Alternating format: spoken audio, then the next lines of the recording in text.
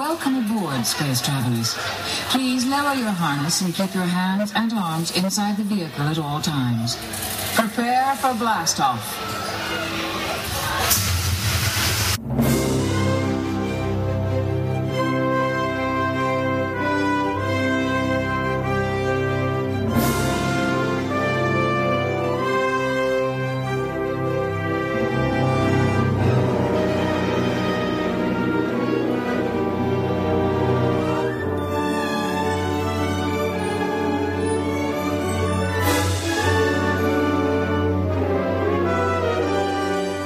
Hello and welcome to the November episode of Discover DLP.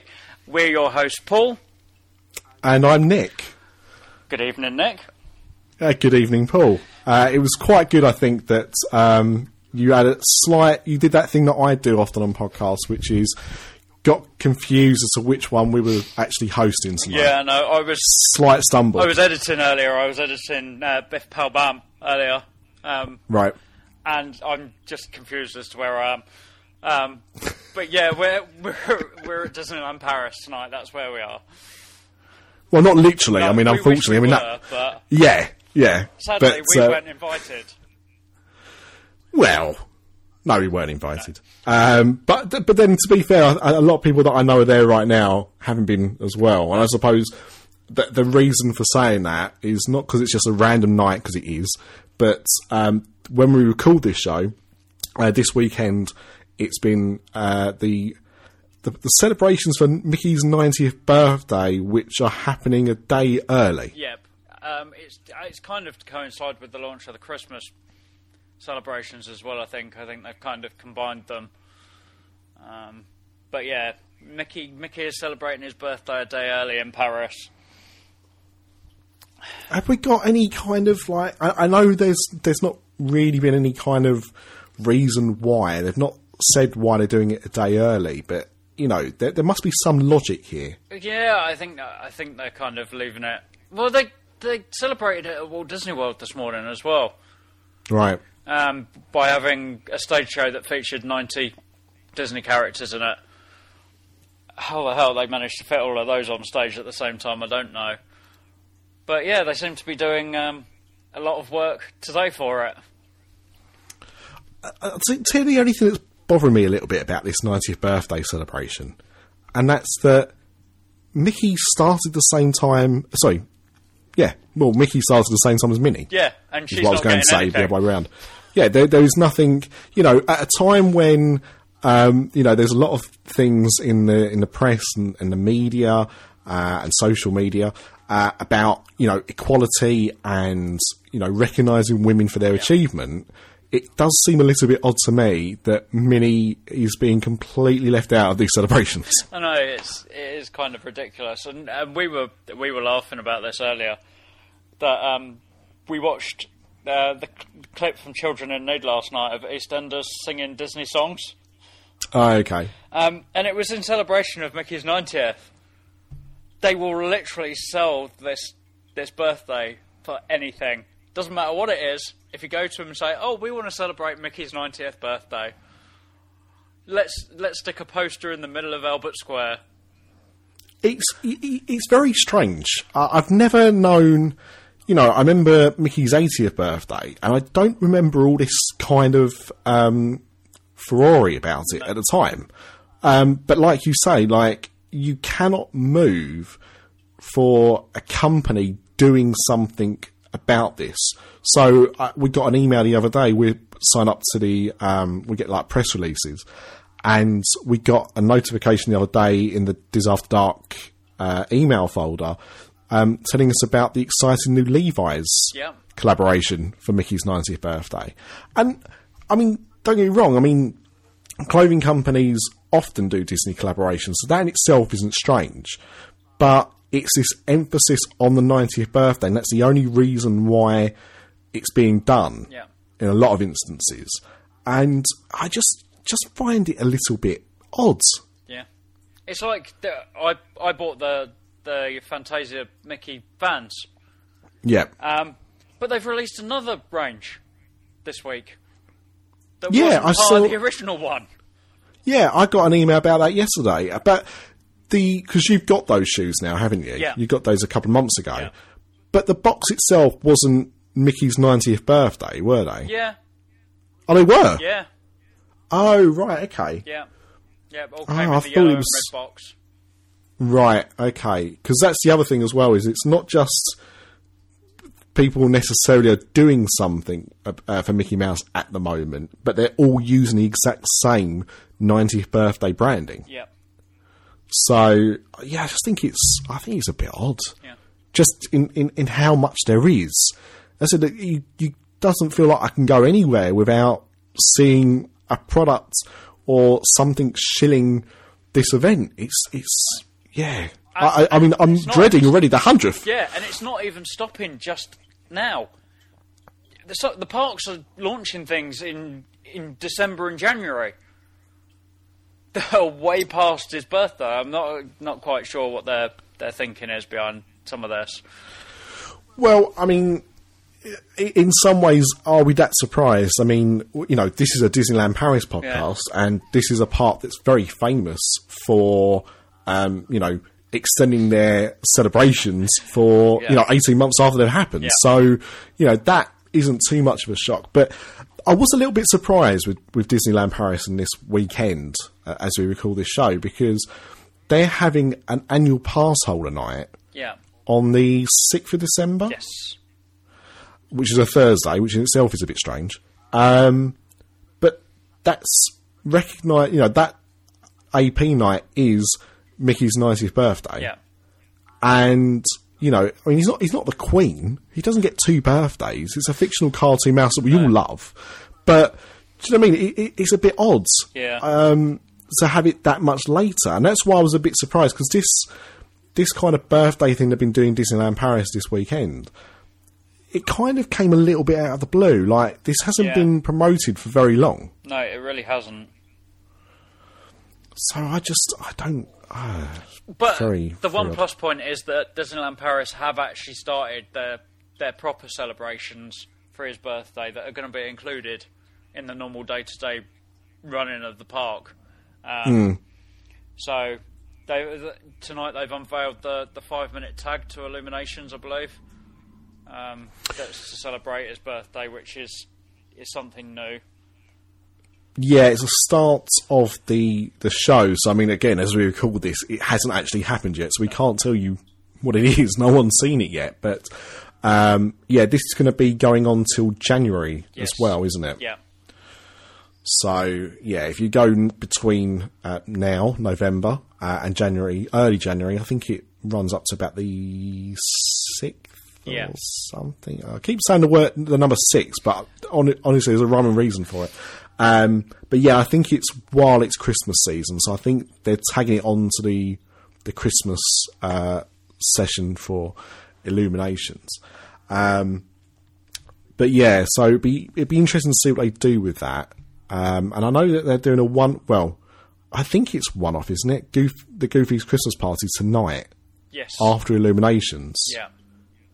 So, but they're doing that normally, aren't they? It's just that they're not doing it at night. Yes, I believe so. Yeah. Yeah. Yeah, there's a few different things that they've added. I think there's the surprise Mickey show as well in the studios, isn't there? Yes. That's all part of it as well. But that's already launched, I believe. I believe that launched a couple of days ago. So yeah. And where is that Mickey show in the studios? That's going on the stage in front of Tower of Terror. But they've expanded it. Apparently the stage is bigger. They've made it larger than it has been on previous shows. So after Marvel closed down, they cordoned it off and have expanded it. It's extended further forward into the courtyard now. Okay, so it's come out rather than got wider. It's got okay. That's interesting. So it wasn't how he was going to start the show, but it's topical, so it makes sense to. But one thing that we've kind of neglected for the last few shows, because of Run Disney and other things that have been going on, is that, you know, this podcast is supposed to be about the past, present, and the future of Disney, and we kind of neglected the past for a little bit. And there's one attraction in particular. I mean, there's many attractions we could talk about like this, but there's one attraction that we both have a strong affinity for. And when we first started talking about doing a show talking about this, it was a bit more topical than it probably is now, in a way. But it kind of ties in today as well, because they've announced Destination D this weekend that O Canada is getting a revamp. The other show starring a certain person that's in the attraction that we're going to talk about, Martin Short. Not sure whether he's going to survive. He could be out of all Disney parks. Wow. At the rate it's going. Is he upset? Yeah, so it is kind of topical still to have come on today. But yeah, we mentioned it a couple of times, and it's a show that was, meant to be coming back as of now in Cinemagique. And it's now been cancelled and isn't coming back. Yeah, it was a very odd announcement. So, yeah, Cinemagique is what we're going to talk about today, at least at the beginning of the show. And when that originally closed, and that was going to be, and was, the first kind of, I suppose, Marvel attraction in the studios. Yeah. Because it was. I mean, there was Spider-Man meet and greet, but it's a meet and greet. But this was going to be the first, indoor show that they were doing around Marvel. And, I was kind of in two minds when they made the announcement they were closing Cinemagique down, because I saw it just after the park opened in 2002. And so it'd been there a long time, and I've said before sometimes that, very often these things can kind of outstay their welcome. Yeah. But, and also I was kind of excited that it was going to be replaced with something Marvel, being a big Marvel fan. But Cinemagique, I think the reason why I cared for it so much is because, a few reasons, but the first reason is that it was the only, it was only in Disneyland Paris that you could see this show. Yeah. It never got replicated anywhere. And also, I thought it was quite original. Yeah. I like ways. The whole thing that it used live actors and screens. I thought that was very unique. A lot of them you were either watching a live show or it was on screens. So it was really that combination of Disney Magic, really, and it was one of the first shows I remember seeing. I went to Walt Disney World first, but it was one of those first attractions that really ever kind of grabbed me when I got to Disneyland Paris. In fact, both of the shows that were in the courtyard at Disneyland Paris at the studios were both very unique in that way and really grabbed my attention. So to having lost Animagique first, and then a year later to see Cinemagique going as well, it was quite heartbreaking. Yeah, and what was quite nice, I think, is both of those attractions, the theatres were kind of, the names were kept for them, which I think was a nice touch, a nice homage to those previous attractions. But it was very strange, and it was around about September, wasn't it, that they announced that, because like Mickey the Magician, which was the show that replaced Animagique, which we'll probably talk about in another show in more detail, that's a seasonal affair, so that kind of runs from about March, April time through to September, basically the busiest period. Yeah. And Marvel, they were kind of suggesting was going to be the same, which it was. And so that theatre was going to be closed down for the winter, reopening up with the start again of Marvel season at the studios. And they put this announcement out that they were going to put back temporarily Cinemagique, almost as if that was going to be what would happen in the down seasons. But they also mentioned in that statement that it was going to be a slightly revised version. Yeah. because of what they'd done to the theatre, they'd basically gutted the whole theatre. And what we'd seen in there before for Cinemagique didn't exist anymore. Yeah, and I'd imagine similar to, because they made a similar statement about Mickey the Magician. Sorry, I did this the last time as well. Filmagique, right? Which, when they made the announcement that that was coming to Disneyland Paris, they also said it would be an exclusive version that was slightly different to the other versions found around the world. Yeah. Which basically meant cost cutting, wasn't fit for purpose in the place they were putting it in, didn't have all the effects. And so when they made the same statement for Cinemagique, I thought, well, they've replaced everything. You know, that theatre now is not designed for what was there before, which probably means they're going to change some of the elements. And my gut reaction were the start and the end, because they're the two bits that really do that. So I think I'd imagine a lot of people that listen to this podcast will have been able to have experienced Cinemagique at some point. But we have a lot of people that, haven't been to Disneyland Paris yet, or, may not have been able to go there when it was open. So I thought we should talk a little bit about the attraction and what made it, to us, so important. Yeah, definitely. And I think we've chatted about it between the two of us. So yeah, it was open for 15 years, more or less exactly. It closed about 13 days after its 15th birthday.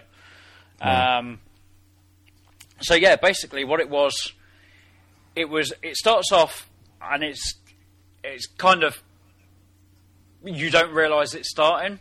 I always thought that was really clever, is that you think something's happening in the audience, someone's messed up. So if a phone starts ringing, and you're like, oh... Well, even before that, yeah, the way the show starts off is with a montage of film clips. So what you think... And also, like, as you're going into the theatre, there was posters for lots of classic films, like Gone with the Wind, Casablanca, Breaking 2, Electric Boogaloo. And so that last one may not have been true, but as you're kind of queuing up, and especially like if you think back to your first time experiencing it, and certainly my first time, the park had only been open for a few months the first time I went, so I had literally no idea what I was going into. But I saw the marquee. You saw it's Cinemagique, which is magic of cinema, or how you want to translate it. And you see a load of classic posters. So you think you're going to be going in to see a show which is, probably looking at the history of film. Yeah. That's how that's what I had thought I was going to see. Yeah. And so when the lights finally go down and the curtains kind of draw back, what you're left with at the start is a montage of clips from films from the silent film era. Yeah. So basically what you'd kind of expect from the Great Movie Ride. Yeah. Something similar to that as you're going through the queue, rather than the start bit, obviously, once you get on the ride, but kind of the queue area for the Great Movie Ride is kind of what you get at the start. Yeah, that's actually a very good way of putting it. I mean, it's a very good way of putting it for people that have been to Disney World and the Great Movie Ride, but maybe not necessarily for everyone. But absolutely, if you've done both attractions, or even if you've only done the Great Movie Ride, that gives you quite a good frame of reference as to what we're talking about. Yeah. Oh, excuse me. I'll let you off. So yeah, as I was saying, it kind of starts off once that montage is done, that you think, oh, someone's left their phone on in the audience, and then all of a sudden someone jumps up and starts having a conversation in the middle of the auditorium, which I always thought was really clever. It was really well disguised and not what you were expecting, and then it kind of goes into the story from that. So, as I said, it stars Martin Short. Martin Short being the lead, but he's not the only Hollywood actor in there. He is ably assisted by Julie Delpy, obviously a very famous French actress. So she was. I'm sure that went down really well. And not only those two, but Alan Cumming also makes an appearance later on in the film. Well, actually, no, he's there at the start. Yes, although I didn't realise. Funny enough, like it was only at the end of the film that I realised it was actually him. But yeah, I mean, both. Well, the three of them are really the key components to this because, as you say, somebody gets up from their seat and starts talking on a mobile phone, and even though it's Martin Short doing that, I didn't really. And the fact that you're in Disneyland Paris and somebody with an American-Canadian accent is standing there talking quite loudly on their mobile phone. Even that didn't seem that odd to me at the first time I watched it. And what happens is, so there's this montage of actual silent film clips, and then one of the clips prolongs its stay a little bit, and that's the one which is actually a fake film. Yeah. But we don't realise that at the time.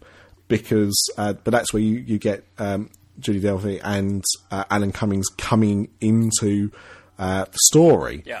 And so she's like a damsel in distress. Yeah. And he is like some kind of wizard or magician. So he's, got the robes on, got this beard. And what he does, because they basically stop acting because of hearing this person. So the rest of the film clips just play out as normal. But this film clip starts off as a film clip, and then the actors kind of stop to look at this person that's talking and being very annoying. Yeah. And then this wizard character actually, kind of like waves his hand, and then you get an explosion. And suddenly, the person who was there on the mobile phone is gone, and then Martin Short appears in the film. Yeah. Yeah, so that's really clever. So yeah, the character that we've had in the auditorium with us is portraying Martin Short and is then transformed into being on cellular film. Yeah. And that's the whole storyline, and it's just really, really clever how they kind of tie it in, and then it slowly goes through him chasing Julie Delpy's character through different film stories. Yeah. Ones that we know. I'm just looking at the list. I'm not gonna go through all of them, but there's some great films in there, including Mickey Mouse. Mickey Mouse is in there. Plane Crazy is in there. The early shorts. Angels with Dirty Faces. Some Like It Hot, The Good, the Bad and the Ugly. Yeah. Tombstone, a few cowboys in there, and then it kind of starts to go through some later films as well. The Hunt for Red October's in there. What else have we got? Titanic was in there. Yeah, Fish Called Wanda. Yeah. The Exorcist. Yeah, Silence of the Lambs. You forgot, and I can't believe you didn't say this one, Mary Poppins. Yeah, I know, I was trying to avoid saying the obvious. But yeah, so, I mean, it's a lot of films that you know, and even if you don't, even maybe not seen those films, they're famous enough that you would, at least recognise what, where it's come from. Yeah. And in all of these bits, they're, Martin Short and at times as well Julie Delpy are interjected into these scenes. So it's not just showing you clips. They've inserted these actors into the existing films. And it's seamless. Like, they do it so well. It's been so well thought out and planned and edited that you honestly believe they've refilmed some of this footage because really it just works. Yeah. No, I love how clever it is that they've managed to do that, and that's really why I have such a love for it, because it is just so clever. Yeah. And I think, for me, being, a bit of a cinephile, that is the right expression, a cinephile, and so I love films as much as I do, that watching something like that where it goes through all these different types of films and all these genres of film, I just think it's just fascinating. I love, watching. You are watching like the history of Hollywood kind of unfolding in front of you, and as a massive cinema fan, I just find that fascinating, and I love it, and it gets me a bit emotional, and it's just something magical about it. And for me, the show is funny, a bit touching, and emotional, but for those reasons I said, seeing clips from films like Mary Poppins, like a lot of people have a connection with Mary Poppins. It might have been their favourite film as a child, or it might have been something that the family all watched at Christmas, or, but these films, because they're so well known, they normally bring out a kind of emotion of some kind. So it's all of these things, and just the way it's tied together and the way it's interjected. And going back to the special effects of the film as well. So the end part of the film, of their journey, involves another famous actor, although not maybe as Hollywood well known as the others, but Chechi Cairo, which I can never pronounce properly. So if he's listening, I apologise, but I'm sure he'll let me off. But if you've seen, what was he in? The Missing. The most recent thing he was in was The Missing, and he's excellent in that as well. But he's one of those actors you see pop up in quite a few, mainly European films. But he plays a knight in this, another film within a film. And to get them, or to get the character George back, who's played by Martin Short, he throws his sword at the screen, and it comes flying towards the screen and ends up in the auditorium. And it sliced the screen, it sliced the bottom of the screen almost like a curtain for him to kind of come back to. And so, Martin Short walks towards the screen into the cinema. Now, of course, the cinema's almost pitch black at this point, so somebody's there in front of you, but you can't see that it's not actually Martin Short. So it's disappointing one. He didn't live there for 15 years doing this 8 times a day or whatever. No, he just swapped with Steve Martin. Yeah, and Chevy Chase on occasion. But yeah, so, and that effect's always impressed me, more so than even the beginning, because with that, a sword appears in front of you, sticking out of the ground, as if it's just landed like a javelin, and the screen's ripped.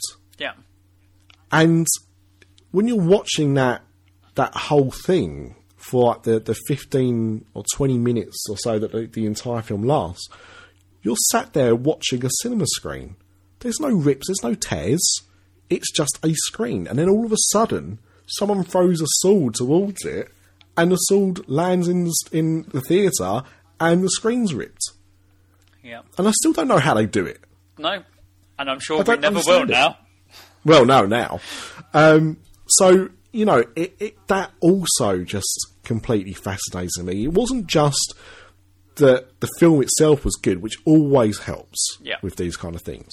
But that the effects worked so well and so seamless.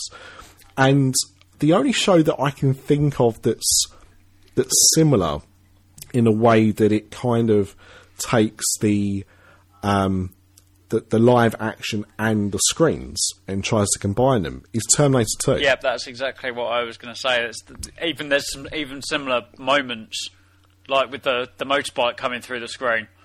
Yeah, exactly the same. I never figured out how they did that.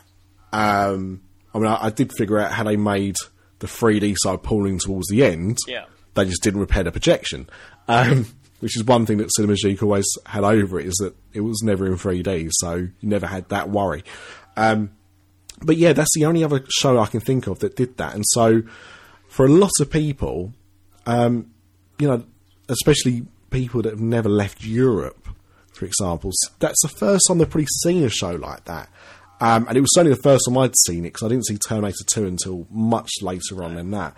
And so, yeah, it's always felt magical to me. It's always felt special, and I do miss it. I do miss it. I think on one hand, nothing like this can last forever. No. Unless it's called Muppet Vision 3D. Waka waka. And that has outstayed its welcome, in my opinion. And I love the Muppets. But it was able to then give us something brand new. And admittedly, something that brand new didn't work properly. Yeah. And I do wonder if the plans changed to bring Cinema Jeep back in a reduced form, partly because of the issues that experienced with the Marvel show this year. Yeah. And maybe they're trying to iron out some of those kinks. Yeah, well, they've definitely said that it's going to be an improvement next year. I think they're going to expand it a little bit, from what I can work out. So yeah, there is work that needs doing in there that can't be done with what they were going to do with Cinemagique. Sadly, it has been replaced by another Christmas show. Yeah. So that's, I think, 3 different shows in the studios now, taking up 2 theatres and a stage show as well. People sure do like Christmas. Yeah, they really do. Thankfully, I suppose. The other thing I was going to bring up about Cinemagique was the director. His name was Jerry Reese. He came from Cal Arts. He'd studied there. He hasn't really directed anything big, but when you go back and look at what he's done a lot of shorts for Disney that have gone into the park. So he did Cranium Command for Epcot. He did Extraterrestrial Alien Encounter. Dinosaur. Well, everyone's got a bad mark on their name, I suppose. He did Dinosaur. Yep. Sounds Dangerous. Okay. Rock and Roller Coaster.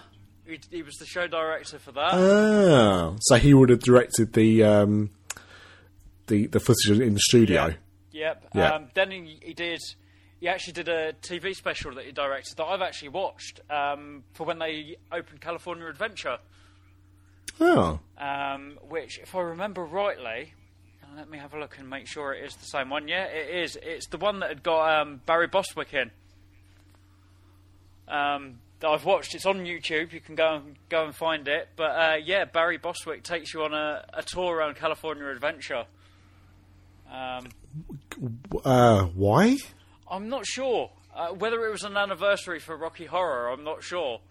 Maybe it was. But that's got bit of plug-in for that. Yeah, it's got nothing to do with Disney. No, I know, but you never know. That could well be. Barry Bostwick's always a bit of a weird actor because, everyone knows him from Rocky Horror, and then he kind of just every now and again appears in something, and he was in, I want to say it's called Teen Beach Movie or something, but it's a Disney Channel film. Yeah. That's why I don't know what it's officially called, because it's a Disney Channel film, and I'm not really the demographic for those. But I knew he was in that, and I was like, blimey. Like, I know you've done Rocky Horror, and I know you did a voice in Phineas and Ferb, because they tried to do like a bit of a Rocky Horror reunion with that. And then that. Yeah. So, there was a slight Disney connection with him, but even so, he's more well known for Rocky Horror. Yeah. But the one I wanted to bring up, and he wasn't director, he wasn't anything big on it, but he was actually a member of the production storyboards for Tron. Wow. Well, I love him. I liked him anyway, but even more so. I thought you was going to tell me then when you said, the most exciting bit was that he directed the Armageddon. No, he didn't. Pre-show. He actually did work on the Brave Little Toaster as well. I've never understood that film because I was under the belief it wasn't a Disney film. No. But sometimes it's kind of referenced as a Disney film and other times it's not. And it's not it's not an animated classic. No. But yeah, I'm not. Yeah, if someone can explain Brave Little Toaster to me, please let me know. Because I've never understood who owns it and what the the rules and regs were with that. Ah, there we go. I'm just looking at the trivia. It was produced by an art house distributor, but it was released in America after it went to Sundance through the Disney Channel. Right. So a little bit, I suppose. Yeah. It sounds a little bit like what they did with Romeo and Juliet. Yeah. Which is they just released it. Yeah. Didn't produce it, didn't, finance it, Yeah. but, bought the rights. Yeah. Okay. So, yeah, Interesting. it was originally in-house at Disney, and John Lasseter was going to direct it. Well, I've seen John Lasseter talk about it. Yeah. Talk about storyboards Yeah. that he done for it. So that doesn't surprise me about it. And Disney lost it the first time they sacked John Lasseter. No, I didn't realise he was 2 for 2. Yeah, Okay. when he decided he wanted to do something different, they got rid of him, and that's when he set Pixar up. Mm. So the Brave Little Toaster was kind of the side project that came of that, and then Wow. they ended up buying it back. The more you know. Yeah, Don't say this show isn't educational. no, we It definitely certainly are. is. We definitely we're more research based, but we tend to do the research on the fly. Yeah, normally because I've pushed you set down some tangent, Yeah, like just then. I mean, fair play. I mean, this is why it works so well. I'll say something ridiculous, but you'll be there to catch me as I'm falling after saying it. But yeah, so I mean, in closing about Cinema Geek, was there anything else that you wanted to kind of add or say? well, the one thing I do want to say is, Martin Short, if you're listening, we'd love to have you on. Yeah, we'd like to interview you about this Yeah. and how you felt about it. Yeah. To me, at this point, I should just in case you've never seen it, we just said some spoilers. So if you didn't want the ride or the show to be spoiled for you, you might have wanted to stop listening for the last 20 odd minutes. But I think the only thing that really dated it, and this is true of I know a lot exactly of things, what you're going to say. especially nowadays, was the mobile phone, Yeah, the plot device there. Yeah. Because, I mean, at the time, it was quite a modern looking phone. yeah, But it was featured just a little bit too much for them to kind of hide the fact. And I think, going forward, I think a lot of film companies could learn that lesson. And now, I know why in a lot of films they don't do that, and that's because it's product placement. yeah, But I think if they didn't show the close-up so much of what the phones were, it wouldn't date films as much as it can do. So that was the only thing for me that kind of dated that film a little bit. Yeah. And it's a shame they couldn't, Steven Spielberg walkie-talkie it or something. Keep it a little bit more relevant. And also the other thing is that, during its time, there was only one time that they actually revised the film. yeah, And even then, it was just a few clips. yeah. So the bit when is it on the are they on the Titanic when he goes through the doors? He is, isn't Yes. he? So similar to the film Titanic, he's trying to open doors to find a way out, and he'd open a door into a film clip. So like The Exorcist was one of those where he opened a door and saw the little girl from The Exorcist, her head spin round and then she puked towards him. They replaced some of those clips in 2013 with some newer Disney Pixar bits. But otherwise, it remained pretty much unchanged since when it first opened. And the reason I say that is because the number of shows like that for me don't have that repeatability. Every time I went to Disneyland Paris, that was a must-do. Yeah. Every time. And so I can't remember how many times I've seen that overall. I do it at least once a trip. So I'm probably talking in the 20s or something over time. And I never got bored. No.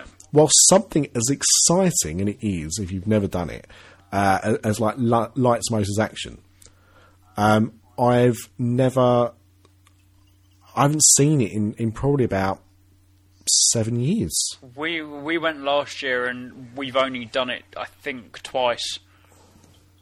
We only did it last year because my little boy absolutely loves Lightning McQueen. So Yeah. we were like, oh, we'll go and see that then, because he's in it now. The first time we saw it, it was still Herbie the Love Bug. Oh, wow. Okay, so you saw it quite a while ago. Yeah. But I hadn't seen Yeah. it since until last year. So. Yeah. And also, I mean, that was another Disneyland Paris attraction that had made it over to America. Yeah. There's been a few, but not many. But yeah, I mean, the thing is, that's proper stunts. Yeah. And, it's exciting and everything like that. But to me, I'd seen it a few times and I was like, yeah, I'm good with that. Yeah. I find running through it more exciting than watching the show. Yes. Yeah, running for it for Run Disney was really good fun. Not quite as much as when I got to run on my beloved Reign of Fire set, but yeah, that was more exciting to me than that.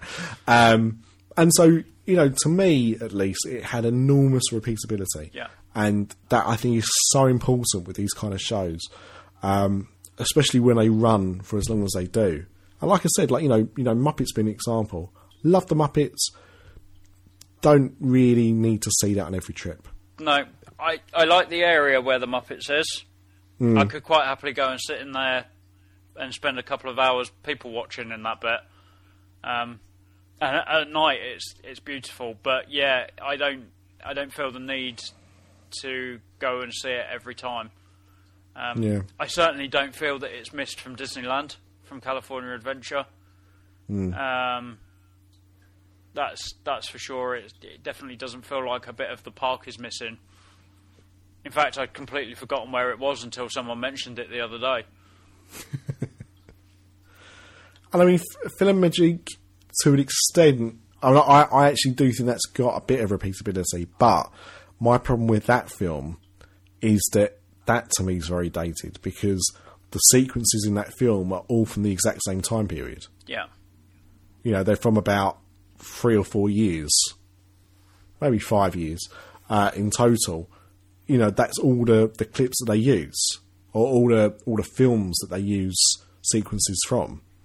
And we've now got a new generation, which and look, it's not like the new generation doesn't watch or won't have seen Aladdin, Beauty and the Beast, Lion King, Little Mermaid. They are classics, but they have their own classics. They have their Tangled, they have their Frozen, they have their Princess and the Frog. Why are they not updating that film? There's no reason why they couldn't, except, obviously have to reanimate it and change bits. Yeah. But what I mean is that really they should do something. Yeah, they should do, and there are rumours that change is coming, but I find it a little bit ridiculous that they've then gone and put it in Paris before they've even done the work on it. And I don't think we've really spoken about the Paris version on here, have we? No, not really. Because it's only been open, about a month or so now? Yeah. Just 2 over. months? I think we recorded once. I think we recorded the video show. Yes. Since. But yeah, we've not really talked about it. So, I mean, let's talk about that for a bit, because Philomagique, when I first went to Disney World and I saw that back in 2007, I thought that was a show that translates well, because you could have those song sequences in another language and you're still able to understand the story of what's going on with Donald, and would fit in really well with Disneyland Paris. And although, it's a Magic Kingdom show in Orlando, and also California, isn't it? It's in the Magic. Yeah. It's in Fantasyland there as well, isn't it? Yeah. And, but I could see it fitting really well in with the studios. Yeah. I thought it'd be a really good fit in there, actually. Yeah. More so than just Disneyland Park. But nothing happened with it. It was rumoured for quite a long time. Yeah.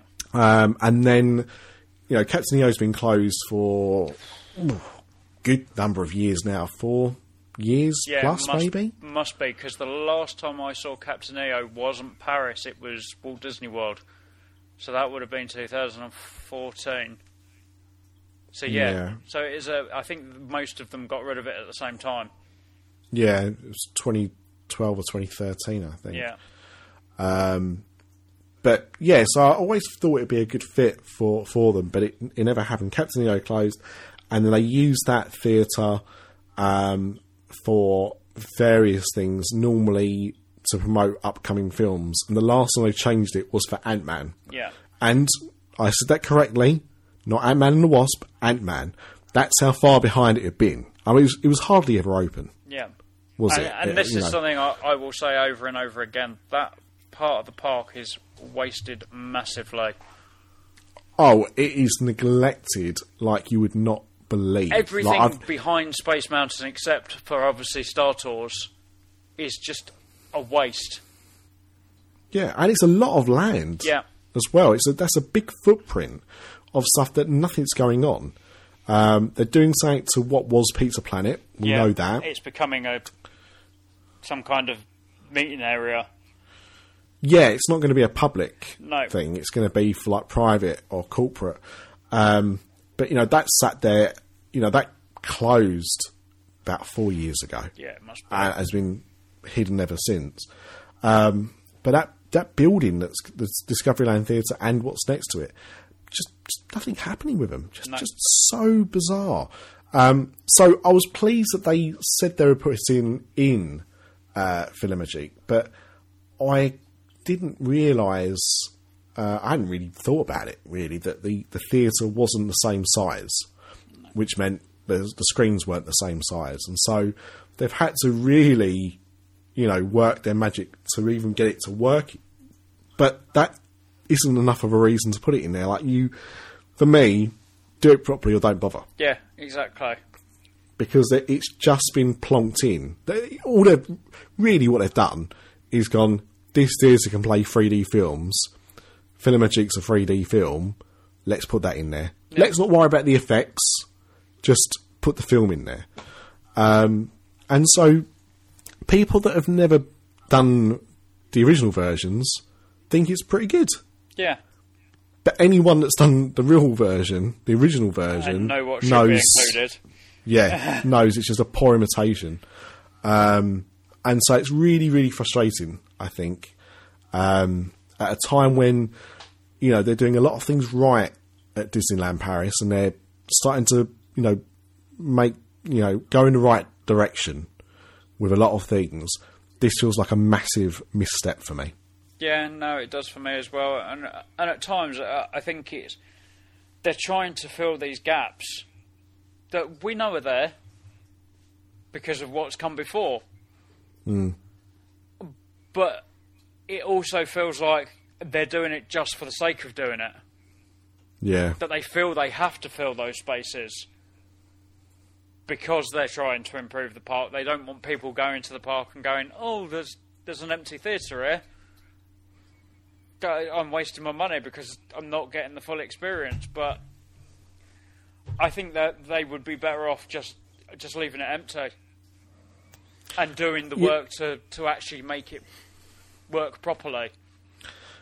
What's odd as well is that I get why they don't put Captain EO back in there. That had been and gone. Yeah. And the reason it was brought back was because, Michael Jackson had, passed away, and I completely get that as a tribute. And when they first changed it back, it was quite popular again. It was quite busy around there. But I don't know why they didn't even just put back in Honey, I Shrunk the Audience. Yeah, I know. And that was popular as well. Yeah, I mean, I'll be honest, that going back to films and repeatability and longevity and stuff like that, that's a film I think I saw twice. Yeah. I was never that bothered by it. But that was me personally. But it always seemed to be quite popular. And let's be honest, it can't cost that much to staff that. No. You don't need that many members of staff in that theatre. You can probably get away with about 4 or 5 people You know, one at the front to make sure people get glasses, the rest inside in case any emergencies. Yeah. That's pretty much it. And rather that's another attraction. That's taking people away from other things. That's reducing the queue. Yeah. That's giving you value for money. Just sticking that in there and doing a half-hearted version of it, I just don't think it's good enough. Unless they did this almost like a test. Yeah. As a trial run to see if it was popular, if they should bother with it. Yeah. And maybe put it somewhere else. But I don't know where else they could put it in the park at the moment. No, there really is there's no room for expansion in the main park, other than where they've put it. Well, that's it. Because I mean, you know, if they put it where they put it in, you know, the Magic Kingdom or Disneyland, you'd be putting it in Fantasyland, which means you'd have to take out. There's no room to expand there, so you have to take out an attraction. Yeah. Now I know what you would take out if you could, which is far too big and is not a building, so it doesn't count. And how dare you try and do that, besmirch Alice's Curious Labyrinth, you heathen. But, you know, the obvious ones really to me would be something like Pinocchio or Snow White's Scary Adventure. If we can't take out Alice because it's not a building, can we take out the Meet Mickey building? I mean, I think the Meet Mickey building is good purely because it gives you a good place to meet Mickey Mouse. I don't think it's big enough I don't think the land is big enough to put in something like Filamagique, really. You might be able to just about get away with it. It'd be a bit of a squeeze. Can't they just build over the top of the train? What, you mean like Tron or something? Well, the train goes behind it, doesn't it?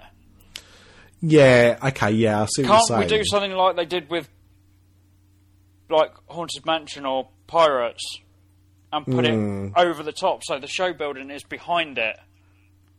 Yeah, I see what you're saying. Yeah. Because there's got to be land there. Yeah, there is. There is definitely land there because we ran through it. Yeah. But, so yeah, we definitely know there is. Yeah, I suppose so. I mean, to me, I think you want to have something like Meet Mickey Mouse because of the climate and the weather you can get in Paris.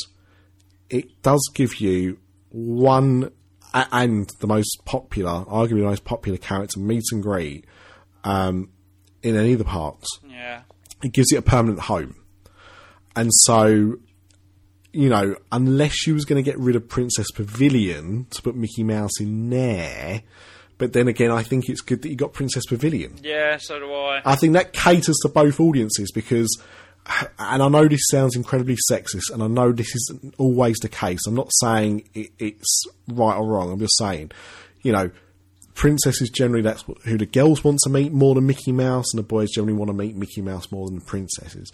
There's crossover. There are people that want to meet both. There are people that want to meet the other. Nothing wrong with any of that at all. I'm just talking, you know, the usuals. But so I think you do need to have those indoor places to allow that. I mean, what did they have? Was it Mickey's Toontown Fair? Yeah. They used to have in Disney World, and that was kind of like tents, wasn't it? And they've still got it at Disneyland. Okay. You go and meet him in his house. Oh, you do? Yeah. Oh, that's good. In fact, you meet all of the Fab Five are in their own houses. Except, yes. I think it's only 4. I think Pluto's missing. Okay. And he's got like his doghouse in the back garden of Mickey's house. But I still think he wanders around in there. But yeah, the other 4 you can meet in their own houses. So Donald's got like a boat that he's crashed. Of course. So his boat sits on like top of a mountain type thing. And then Goofy's got his house and Minnie's got her house. I was a bit jealous of that. of like the Mickey and Minnie house you used to get at Magic Kingdom. So I've never been to Disneyland, so I can't vouch for how great that sounds. Yeah. But after seeing Mickey's Toontown, and it's only a little, or was a little part of their, kind of extension to Fantasyland. It was considered a little land, but arguably. But I thought, what a great addition they would be. And space a little bit of a premium around there. You'd have to get rid of some of the parade route. Yeah, that's the issue. Is the land that they've got room for expanding in that corner next to Small World is the parade route and the cut through, which I still find strange anyway. That you can cut through from Fantasyland into Discoveryland. Yeah, It no, never absolutely. quite made sense of that. No, I never understood the logic with that one either. But yeah, I mean, unless they did something like that, it's so tough. Yeah. Or, I mean, Toad Hall. Yeah. That's quite a footprint, as is the Marionette. Yeah.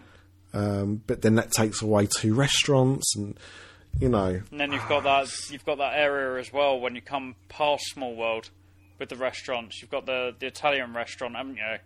And the so you could get place. So you could get rid of that very easily, in my opinion. They're hardly ever open, never ever busy. Let's move Mickey Mouse over there. Yeah. Create his house. Yeah. You can meet him in his house, and then you can use that building there for the purpose you want. There you go. Everyone's happy. I keep Alice. Yeah. You get your building in place and meet Mickey Mouse, and we get a new Mickey meet and greet the other side. Yeah. Discover the LP, putting Disneyland Paris to rights since 2018. Was there anything else that you wanted to bring up on this episode? I wanted to talk a little bit about Destination D, the D23 event that's been on this weekend, and it's still going. Where they've made some announcements that aren't actually kind of affecting Disneyland Paris, but there's stuff that's going from Disneyland Paris and stuff that could be coming to Disneyland Paris. So the first one I'll bring up is, we've talked about it before, is that the Ratatouille ride is going in Epcot in France. And that was confirmed. They've actually confirmed the name. It's called Remy's Ratatouille Adventure. Out there. Wow. How long did the committee sit around thinking up that title? Yeah, so they've kind of just shortened what we got in Paris, really. Yeah. So that's been confirmed, and they've also confirmed there's going to be a new Beauty and the Beast show going in Epcot as well. In the France bit, and I always wonder why Disneyland Paris hasn't got more Beauty and the Beast in it. Yeah, it's very odd that there's been, off the top of my head, 4 Disney films that have been set in France. Yeah. And they're not represented well at all. No. So I'm thinking Hunchback. Yeah. Obviously, Beauty and the Beast, Ratatouille, Aristocats. Yeah. Could even be more, but they're the ones that come to mind. And obviously, Ratatouille has its area in the studio, so that's box ticked. Yeah. But you don't really get much of the others at all. You get the odd. Marie often does a meet and greet. You used to get some of the Hunchback characters around, but you don't really see them very often nowadays. No. And Belle, I suppose. But again, that's... Oh, and you get the odd Gaston as well, don't you? But really, considering that's the home park, there should be something. Yeah, definitely. So that's another thing we have to fit in somewhere now. There was always talk, wasn't there? I mean, we've talked about that the map that you can still see in the town hall, city hall, just behind a desk, which is one of the original Euro Disney maps. And I can't remember who was it that was sharing their picture with us the other day of their own map. Yeah, I can't. Let's have a Well, look. it was about a month ago. Yeah, so it was. That's why it's immediately springing to mind. But, you know, on that map, you can see there was an image of Beauty and the Beast on that map, which, you know, like the belief was that was earmarking that particular area as being a building for Beauty and the Beast to have an attraction or a show. And it never happened. That was obviously around the time when it was, you know, financial trouble. So those things never really happened. But you would think now that they're looking at, you know, doing new things, they're in a better position and Disney own them, that those kind of things might, you know, come back to the table. But just odd. My wonder is now that obviously they're setting up this lake in the studios, and this is something that we can talk a little bit about now as well with the Frozen Land, and I do wonder whether that lake could become home to different princesses' lands. It would work quite well that they could then base them on kind of different things, and they've said that they're going to be adding booths like they do at Epcot. Could we see little booths from different countries for different princesses? I'm not sure. That's just kind of my thought, is that's a possibility that we may start seeing some of that, because there is a lot of land around that lake that won't be being used straight away. So what do you mean, like meet and greets, or meet and greets, even rides being added? You could kind of link Ratatouille through the back into like Beauty and the Beast. Because it's meant to be the same country. You could kind of fade it in as different time periods, I suppose, but it would work that if you put Beauty and the Beast right behind Ratatouille, and then kind of different little lands. We're obviously going to have Arendelle. I'm assuming they're going to tie it to Norway like they have at Epcot. Whether that's something they're looking at, because I'm not sure where else they can go with that lake. Otherwise, it'll become a bit higgledy-piggledy of different projects, I suppose. And I know that's kind of what Epcot is anyway, but it just makes me think that maybe that's something they could do, as they've said that Star Wars and Marvel on one side of the park, and then the back being more female-driven, I suppose. I'll tell you what, Disneyland Paris, here's something for free. Right, you can have this for free from me. You don't call that, you know, at the moment we all refer to it as Frozen Land, which sounds terrible because that is just the Antarctic, really, when you think about it. But whatever they're going to call it.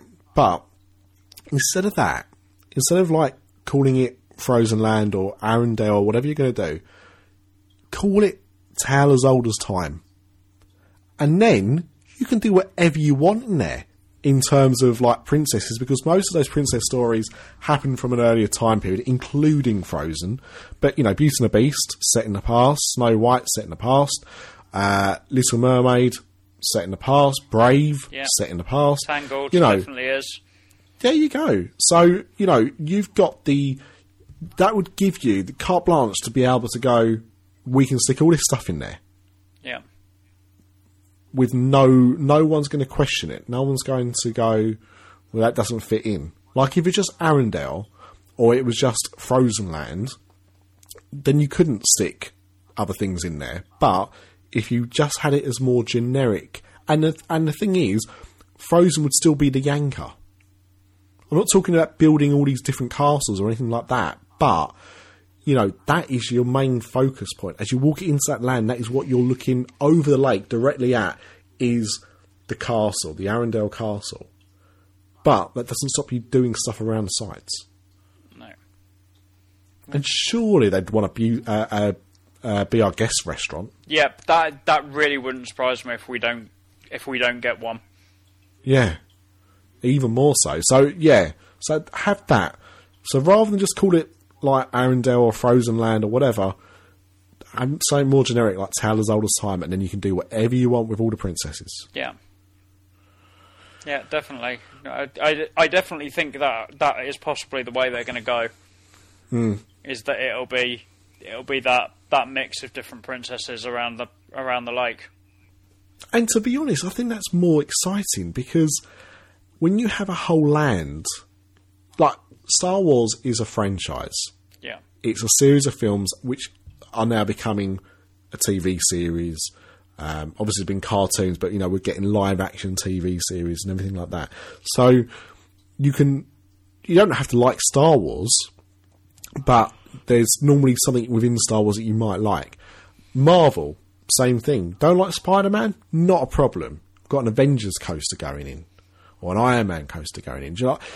You'll find something that will work for you. Yeah. Or Guardians, if they still haven't confirmed it, but it's got to be a matter of time. Yeah. But with those things, there are things around there for you to do. If you don't like Frozen, that's one film. That whole land would be devoted to just one film, or two films, really, I suppose, when the second one comes out. But the point is that if you don't like Frozen, you're not going to want to spend much time in there. No. So if you do pad it out with other Disney princesses, that makes it accessible for all, surely. Yeah, and just on that note, as I said, there was a little bit more to talk about Frozen with the new version of the plans, the concept art that it looks like Frozen Land is going to be slightly bigger than that we originally thought, and definitely looks like there's 2 rides included from what we could see. There definitely seem to be 2 show buildings, one with the mountain and one with the castle. We've got to assume the castle one's going to be the ride that's at Epcot, just a better version of it. Yeah, I wonder if they'll... Because I don't need to do it as a boat ride, do they? No. So I wonder if they'll just do it as a standard kind of dark ride. Yeah, I think they'll go with the sled. Not standard dark ride, but what I mean is that using a track rather than like a water coaster that they've got there, which is only there because that's what the original ride was, wasn't it? And also Star Wars Land looked expanded as well. It did, yeah, and I think we can definitely now tell that we will be getting the 2 rides from looking at that, which have both been confirmed today. They have their names. So the first one, the Millennium Falcon ride, I believe was Smuggler's Revenge? Run? Yeah, something like that. Yeah, so that's been confirmed, and I believe the second attraction is the Rise of the Resistance, which is going to drop you in the battle between the First Order and the Resistance, and has confirmed that Kylo Ren will be making an appearance in that ride or attraction, however they're going to play it. Well, as long as he doesn't stand up and answer his mobile phone at the beginning of it, we'll be all right. Or take his shirt off. Or do that. Or his mask off for some people. I'm not one of those people. I've got no problem with how Kylo Ren actually looks underneath the mask. No problem at all. But no, I mean, they had little videos. They both look really exciting. If you like Star Wars, they look very exciting. I actually mentioned, I was talking about it with my wife, and I said, after seeing this, I want to go next year, but I also know that it's going to be absolute chaos next year, and so I won't be.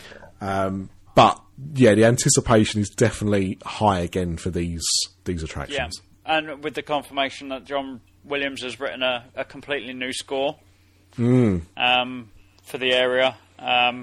I said to you earlier, Nick, that I don't care how long I have to wait for the attractions now. I could quite happily just sit there and listen to what he's written. Yes.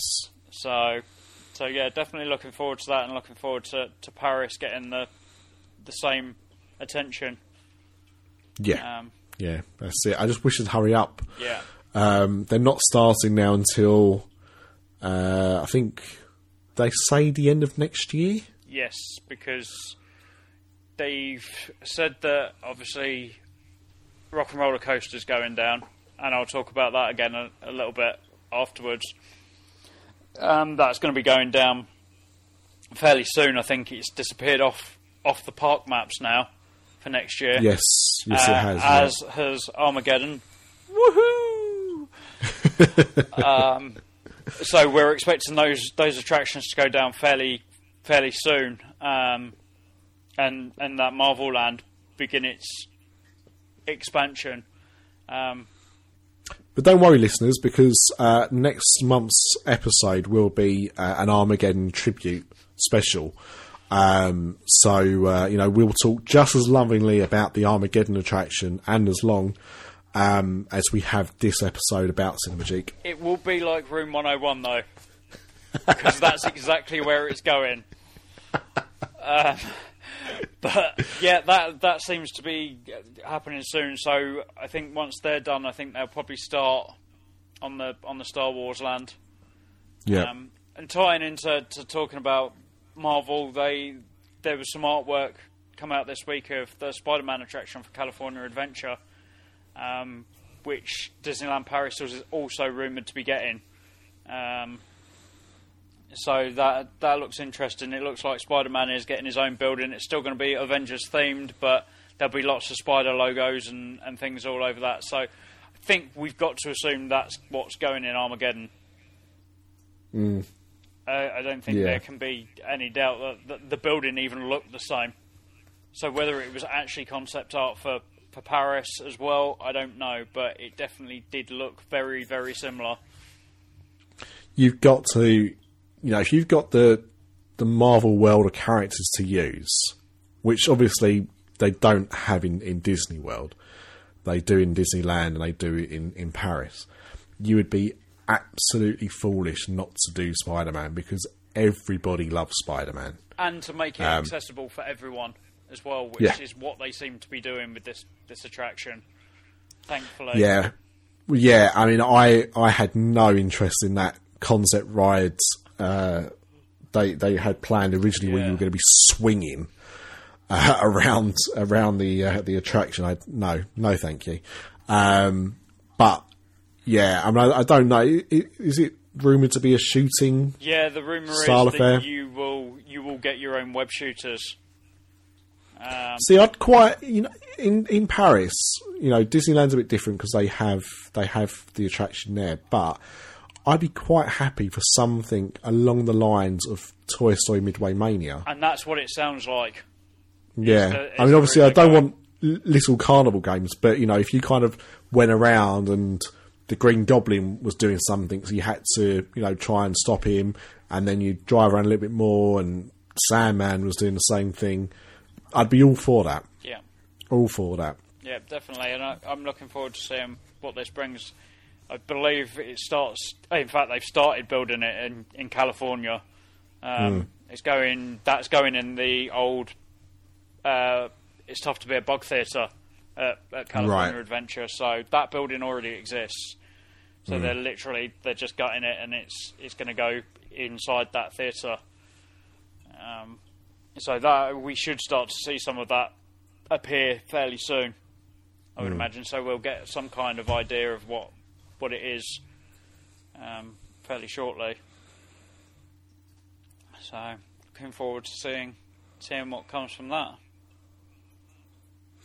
And I suppose another bit of news which doesn't have anything to do with Destination D, but I think we do need to call out, is the fact that they have now given us a date, which should be quite reliable, for the return of Phantom Manor. Yep, 16th of February it will be reopening. And I don't know whether the problems they had with Phantom Manor is the reason why we've got the Mickey's 90th birthday AP event in December. I think there may have been some issues stemming from the fact that we were told that there was meant to be a Phantom Manor party before the end of this year. So I do think that could be the problem. And also, 16th of February, 16 has a 6 in it.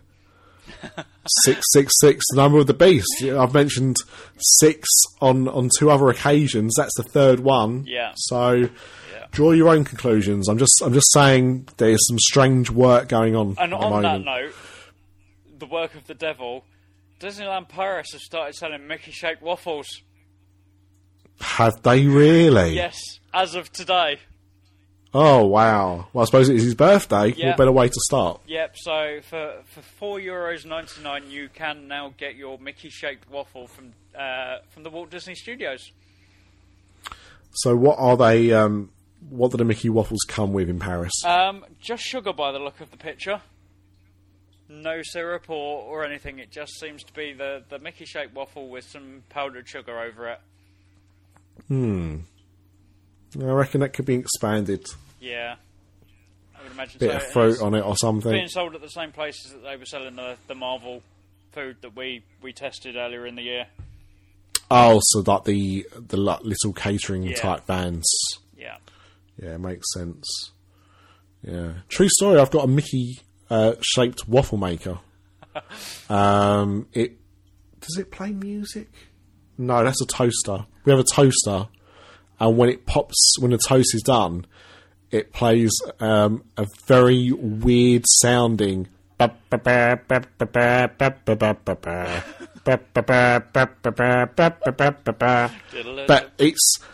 it's a very weird... I can't describe what how the sound is made, but it's... I suppose like how a Casio watch probably would have done it in the 80s or something. Very odd sounding. And it burns Mickey's face into the toast as well. We have never used the Mickey waffle maker because I bought it for my wife for Christmas years ago, only to find out she doesn't like waffles. Bizarrely. I mean, he doesn't like waffles. I mean, so it's sitting there unused. So, I mean, if anyone's serious and wants to buy it off me, you can send us some offers to discoverdlppod@gmail.com. Mark them for the attention of the waffle maker owner. But it's good. I mean, I suppose, one thing that people have complained about over the years, especially after going to other parks, is the lack of food items like that. Yeah. Yeah, and they've definitely made shape. an effort. People love shapes.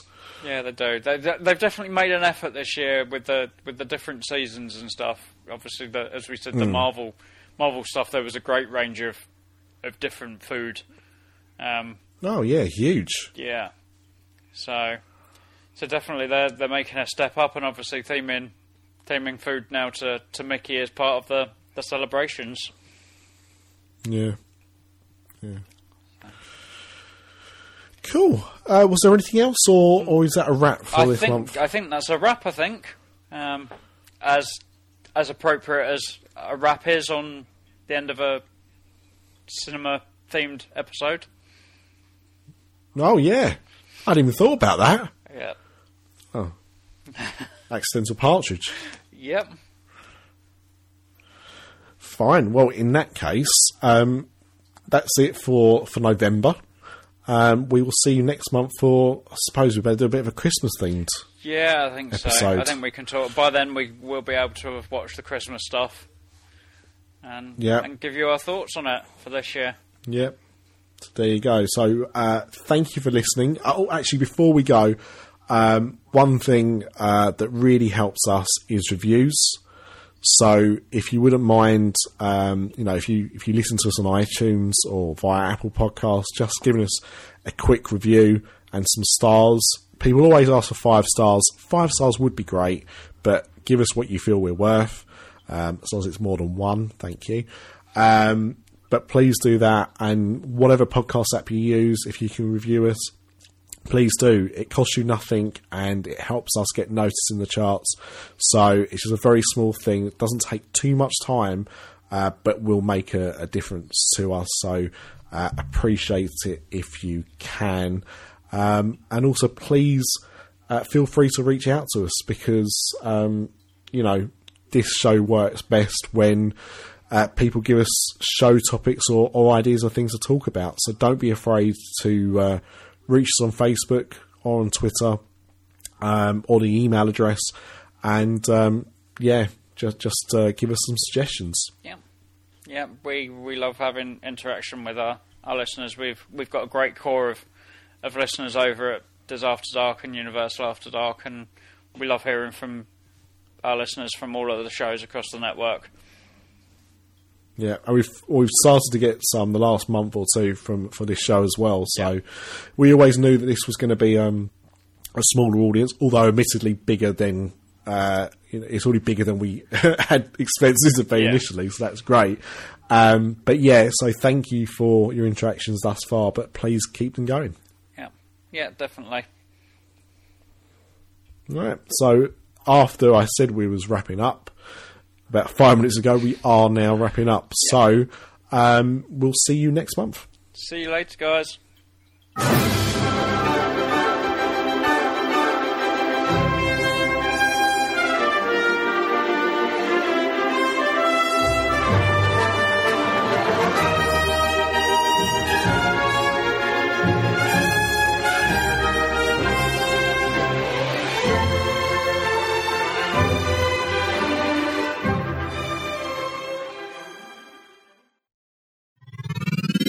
This podcast is part of the After Dark Podcast.